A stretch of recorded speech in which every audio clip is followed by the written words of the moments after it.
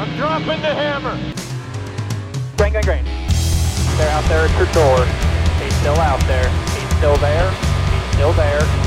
Still there. Bumper clear. Coming to the white flag. Yeah, man! Woo!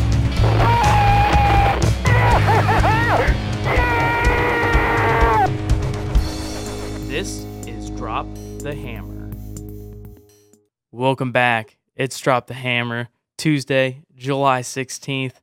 Ben Shuren, Teddy Ryquist. Teddy, how you doing today? Doing good, man. It was a great weekend in Kentucky, back in Michigan now, and ready to drop the hammer. Yeah, and ready to drop the hammer. I mean, I think Kurt Busch already did that, right? I mean, what a race on Saturday. Kurt Busch getting his first win of the season, first since Bristol last year, and I think we can say it. Kurt Busch is back. He is absolutely back. Oh, yeah. I mean, all the people earlier this year that were saying that this was going to be a farewell tour for him, I think that's not going to be the case. He's still extremely competitive, and he seems to be loving life at Chip Ganassi. He seems really happy there. So I think we'll see something soon about Kurt Busch staying in that one car for 2020 because, yeah, he's still one of the top drivers out there. He ran a great race on Saturday night. Yeah, the comeback tour is starting, and the retirement tour has been canceled because, I mean, he's been solid all year long. Just been running the top 5, top 10, most of the races, and yeah, it was pretty impressive to see him get that win, especially over his brother Kyle. What a great finish that was! Just two guys duking it out, brother versus brother, and for the first time in his career, the big brother got the win over the little brother. It was just what a great thing to see. Yeah, and favorite of the show, Eric Jones finishing third. You know, that Jones boy making a little dive to the inside there in the green-white checkered, and looked like he might have had a run for a second, but even with the third place finish, it's 4 of the last 6 races now, Jones has been in the top 10. So with all the rumors circulating about how everyone fits in the picture of Joe Gibbs moving forward, he's making it harder and harder to get rid of him with each week. Yeah, he's been a stud since probably Texas in April. He's just been absolutely he's being consistent on really when you're seeing him run bad, it's because something's happened to him, and it's really something that I haven't seen an error of his own. So I mean, we talk about Eric Jones every week, but he's not talked about enough. And I think, you know, with the bold 3-wide dive to try and win that race, he was getting his due diligence, but at the same time, it's like he's been solid. He was running around 20th most of the beginning of the race, and he made his way up to second in stage 2, and he's now back in the playoffs. He's now in the 16th spot, I believe. He's only a couple points over 16th, but I mean, that another thing to talk about that race, it's just such a dogfight for that 15th and 16th spot. Clint Boyer kind of reasserted himself with a good night, as he wrote an article for the Catch Fence, as well as Jones's third place finish. But it's been such a dogfight for those last few playoff spots. Yeah, it has been. And, you know, Jones finally back in the good side of it. And boy, did Clint Boyer need that after 3 of the last 4 races. He had been 34th or worst, and, you know, had that got wrecked by Austin Dillon. So it was a strong night for Clint Boyer. Ran up front all night, led the race for a while, and he's in the 14th position now I need. So he and Jones, couple guys that really, really needed a strong night, got it done. Yeah, I mean, a lot of guys who needed strong nights. I think Jimmy Johnson was the one of, you know, kind of the 5-6 guys who were hovering around the cutoff spot that really didn't run well. But you got Eric Jones in third. That put him back in the playoffs. Clint Boyer finished 6th. Daniel Suarez, he's around 12th position. He finished in 8th spot. Suarez looked great the first 40, 45 laps of that race. Yeah, his pit crew screwed him on that one. I mean, he got pit penalties. You know, he dropped a 14th from the lead in the first pit stop and wasn't able to get strategy back up there. He looks really good. Newman finished 9th. Chris Buescher finished 10th. We definitely need to mention Chris Buescher. I mean, I saw a stat. He's been the 10th best driver in the last 3-4 weeks. He's got the 10th best average finish of anyone on the circuit, and he's really being strong, especially where his equipment's not good. I mean, when you think about it, you got about 20 cars that I can say could reasonably win the race during the week, and I don't see Chris Buescher being one of those. But yet he's finding ways to get consistent finishes and run well week in and week out.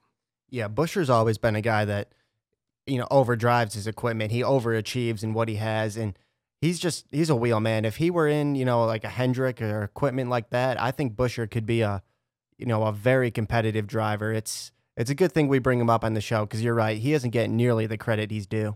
No, I mean, we were talking about it on the ride back. Buescher's probably the one guy you could say is the most underrated driver in NASCAR right now. Just kind of looking at it, he had a 6th place finish at Charlotte, 10th at Kansas, 14th at Pocono, 16th at Michigan, Sonoma he's 16th, Chicago 18th, Daytona he's 17th, and then top 10 in Kentucky. I mean, yeah, they're not great stats. He's got a couple of top 10s within that span, but I mean, you got to look at the equipment.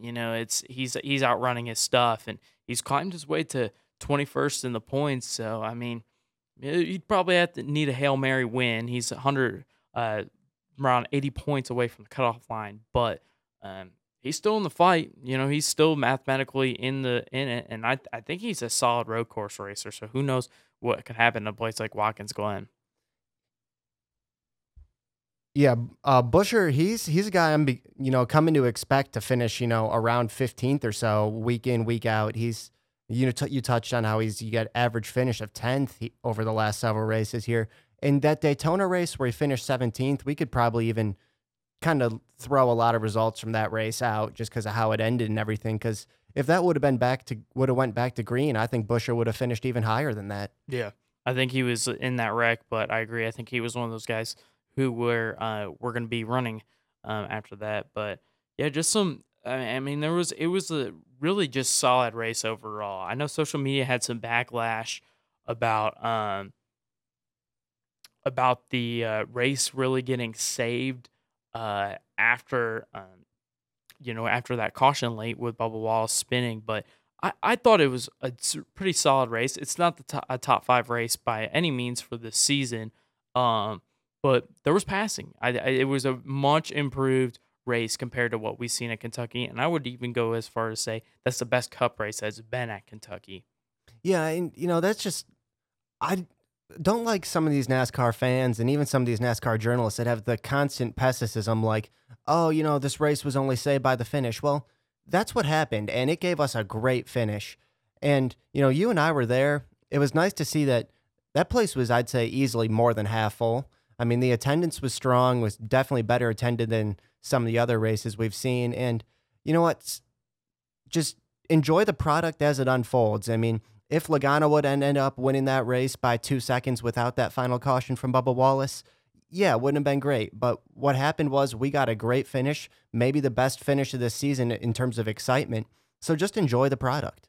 But I mean, and also with the whole Logano thing, he went and had an epic battle with Kyle Busch with around 20 laps to go. I mean, that was a great battle that Logano caught him from probably second and a half back at least from that final pit cycle, and it was really exciting.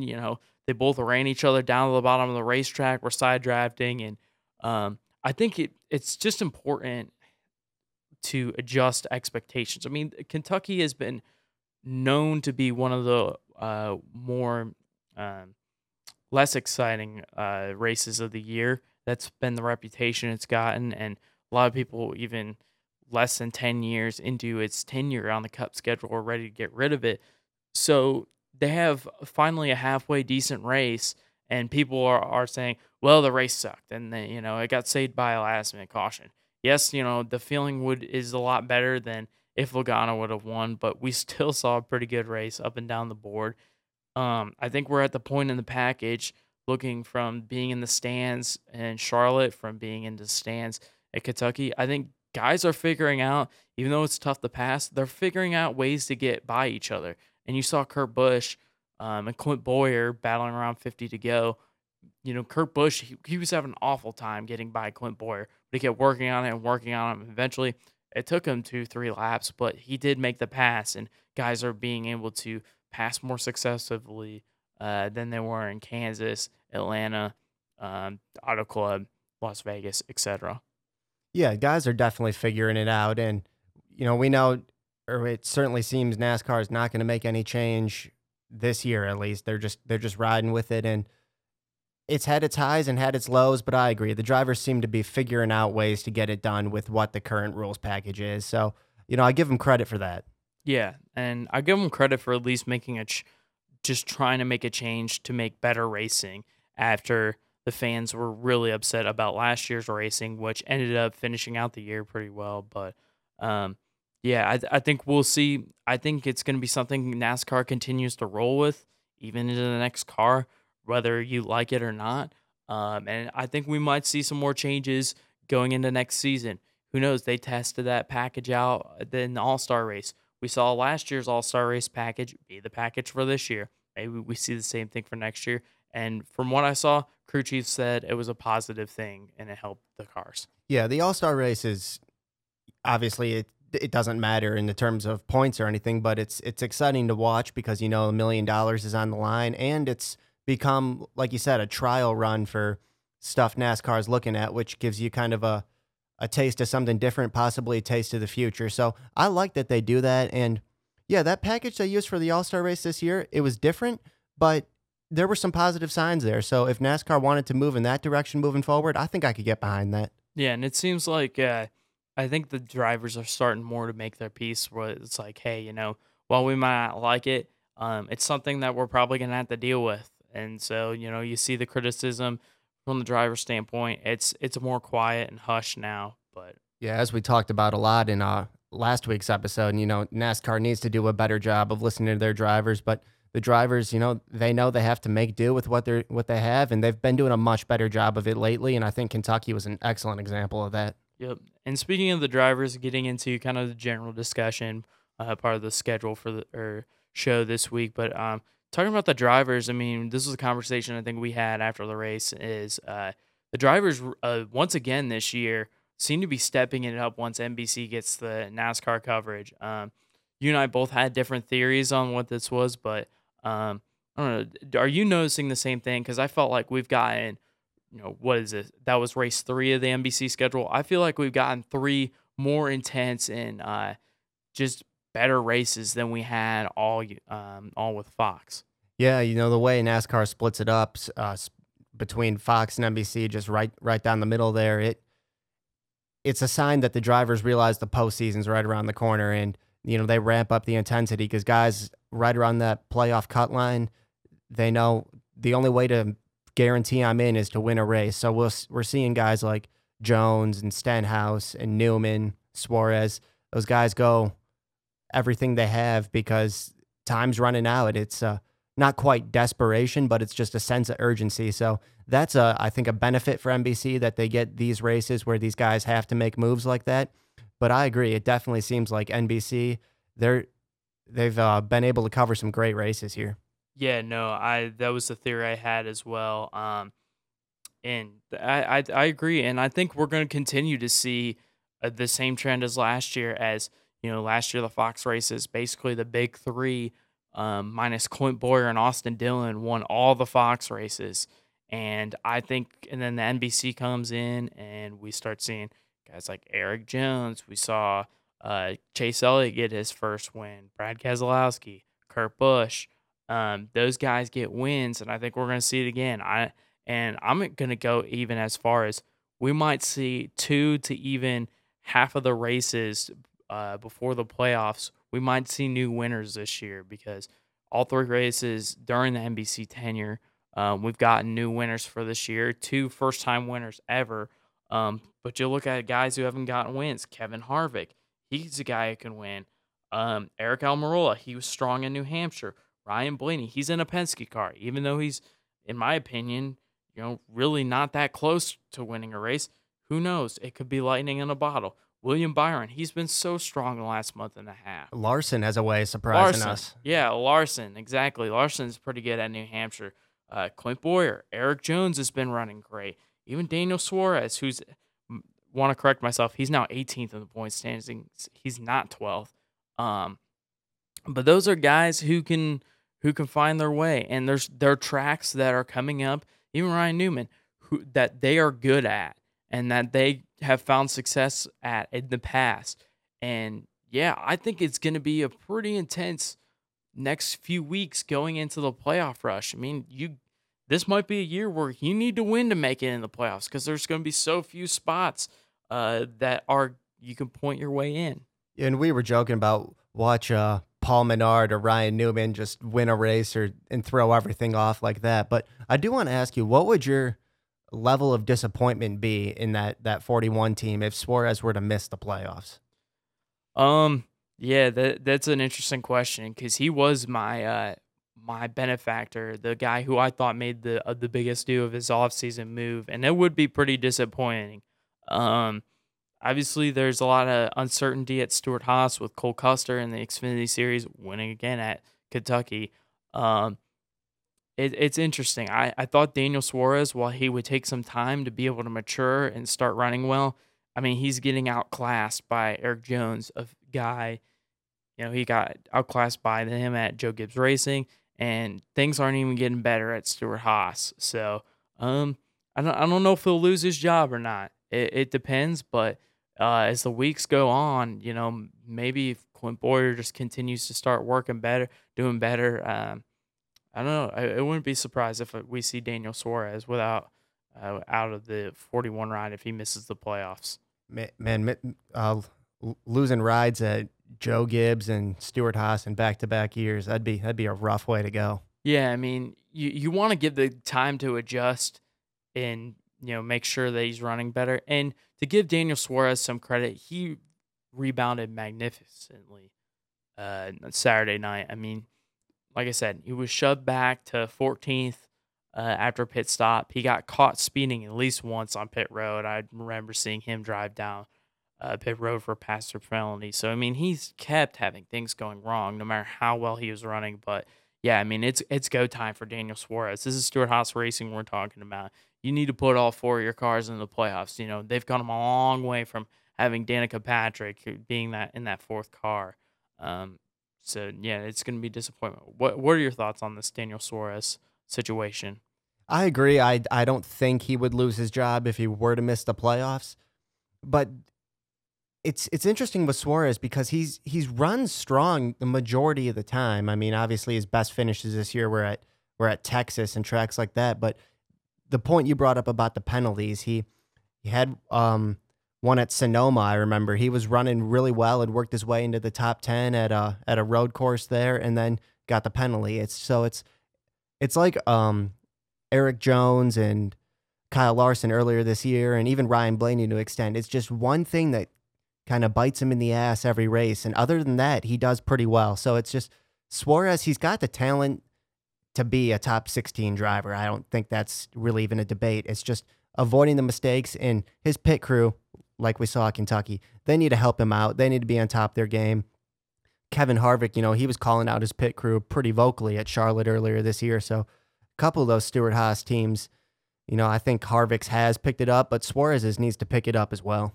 Yeah, and another thing that is costing him, I saw a stat a couple of weeks ago, maybe stage racing. And stage racing has been pretty detrimental to Eric Jones's year, while also helping guys like Ryan Blaney out. Of course, Ryan Blaney has been improving his finish. It was around 18th, and now it's 16.2, but he's still top 20 in points. The only guy who's got a worse finish, only two guys who have worse average finishes than Ryan Blaney, Ricky Stenhouse Jr. and Paul Menard, and those are two guys who aren't going to make the playoffs.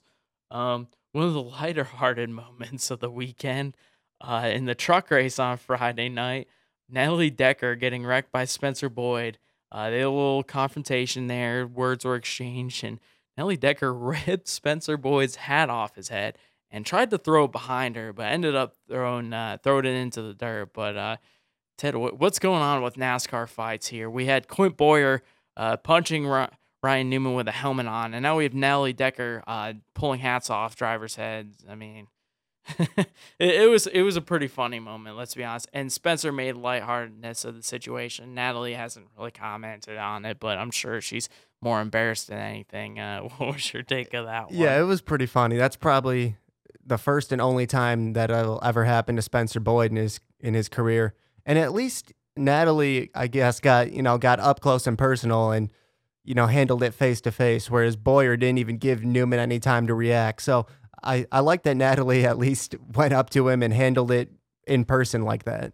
Yeah, no, it was pretty funny. That'll forever be on the highlights of NASCAR bloopers, as well as John Westelli and Spencer Gallagher's fight on the racetrack in Gateway. But it's interesting that fights have gone from Elson brothers to Yarborough, from Nally Decker grabbing Spencer Boyd's hat and throwing it on the ground. Yeah, and like the throw on the ground, you're right. She tried to like flip it behind her, like kind of make it dramatic, and it just, I don't know if it was the wind or she just didn't throw well, but yeah, it just kind of dive bombed to the ground. But she was going for some style points there. I think didn't quite work out though. Yeah, props for her to confronting him and not doing something on social media, which some other drivers would do.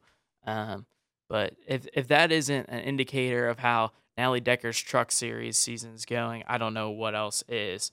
We're going to New Hampshire this weekend, Loudon, and last year it was a very, very interesting finish. Kyle Busch getting bumped out of the way from Kevin Harvick. This year, I mean, that was a low downforce package. This year, we got the high downforce, and the cars are going to have a little bit more horsepower than we've been seeing the last few weeks. So, what do you think we're going to see out of this race? It's going to be I don't think it's going to be close to anything we've seen so far this year.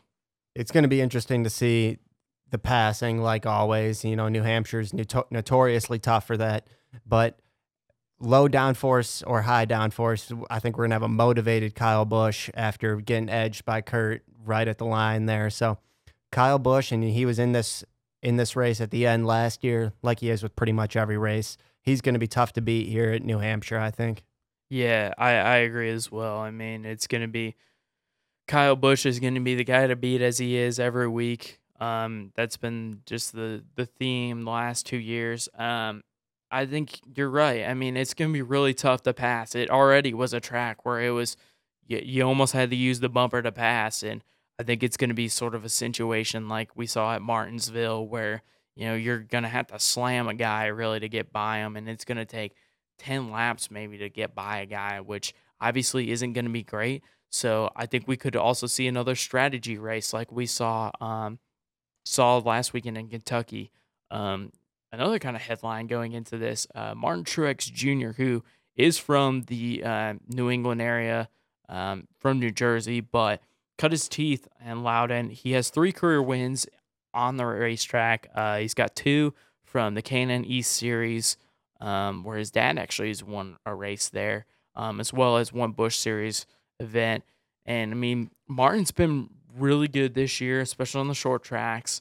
Do you think this could be another week where Martin Truex Jr.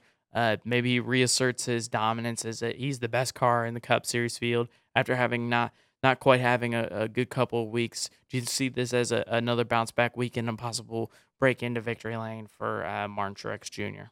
I do. I'm going to stand by my pick of Kyle Busch, but I think Truex will be up there as well. He has had a quiet, couple of weeks here, cooled down since his start earlier this season, but he got that short track monkey off his back earlier this year. And, there's just something about being at your home track, which, New Hampshire and Dover are both kind of in the area for Truex. And coming off a very uneventful race at Kentucky, finished, I believe it was 19th. Yeah, he was 19th. Keselowski was 20th. Was a non-factor in the race. So I think we'll see him, along with Kyle Busch, the 18 and the 19, both be very motivated and run up in the top 5. Yeah, I mean, it's been a tough couple of weeks. I mean, obviously, Martin was in that huge Daytona crash, which was absolute crapshoot. But to see Martin Truex, who owned Kentucky the previous 2 years, not to basically make a peep out of that race is going to be interesting. But I like his short track record for this year. Has wins at Richmond, has a win at Dover. Bristol, he didn't really have that great of a race. I believe he had a problem in that race, but Martinsville, he was 8th. So his short track record this year has been really good. So, well, he's at Joe Gibbs now, so he's getting those setups instead of what he was getting at Furniture Row. Going into the picks this week, as you said, Kyle Busch going to be your race winner, which he's got a couple wins there before. I'm going to stick with kind of the first time winner this year, standpoint, and I think Kyle Larson's going to get the win this weekend. There's just some sort of feeling I got about New Hampshire with it being a track that just looks like it's going to be impossible to pass, and maybe the tire wear is going to be maybe the tire wear won't be as great as it was in the past with these cars. So I think it's going to be a really crazy race. I think we're going to see guys who we might not see up at the front run really, really well. It might be another track position race. So I'm going to go Kyle Larson. I know he finished second there in the summer of 2017. And eliminator-wise, I'm going to go Ross Chastain. I saw Ross finish 25th there last year. So, I mean, he's running again. The Watermelon Man's been doing great. I feel bad for the guy because, it's the first time in 2 weeks last weekend that he didn't bring home a trophy. So, probably a lonesome weekend. So, he'll probably have a good race in New Hampshire. Just got to stay out of trouble, and we'll see how well he can run there. The Watermelon Man. And yeah, with Larson, I remember I said to you before the race at Kentucky that I liked him to run well there, and he did finish fourth, started 19th, so he moved up quite a bit, and I think that's a good pick here. I'm obviously said earlier going Kyle Busch for the win.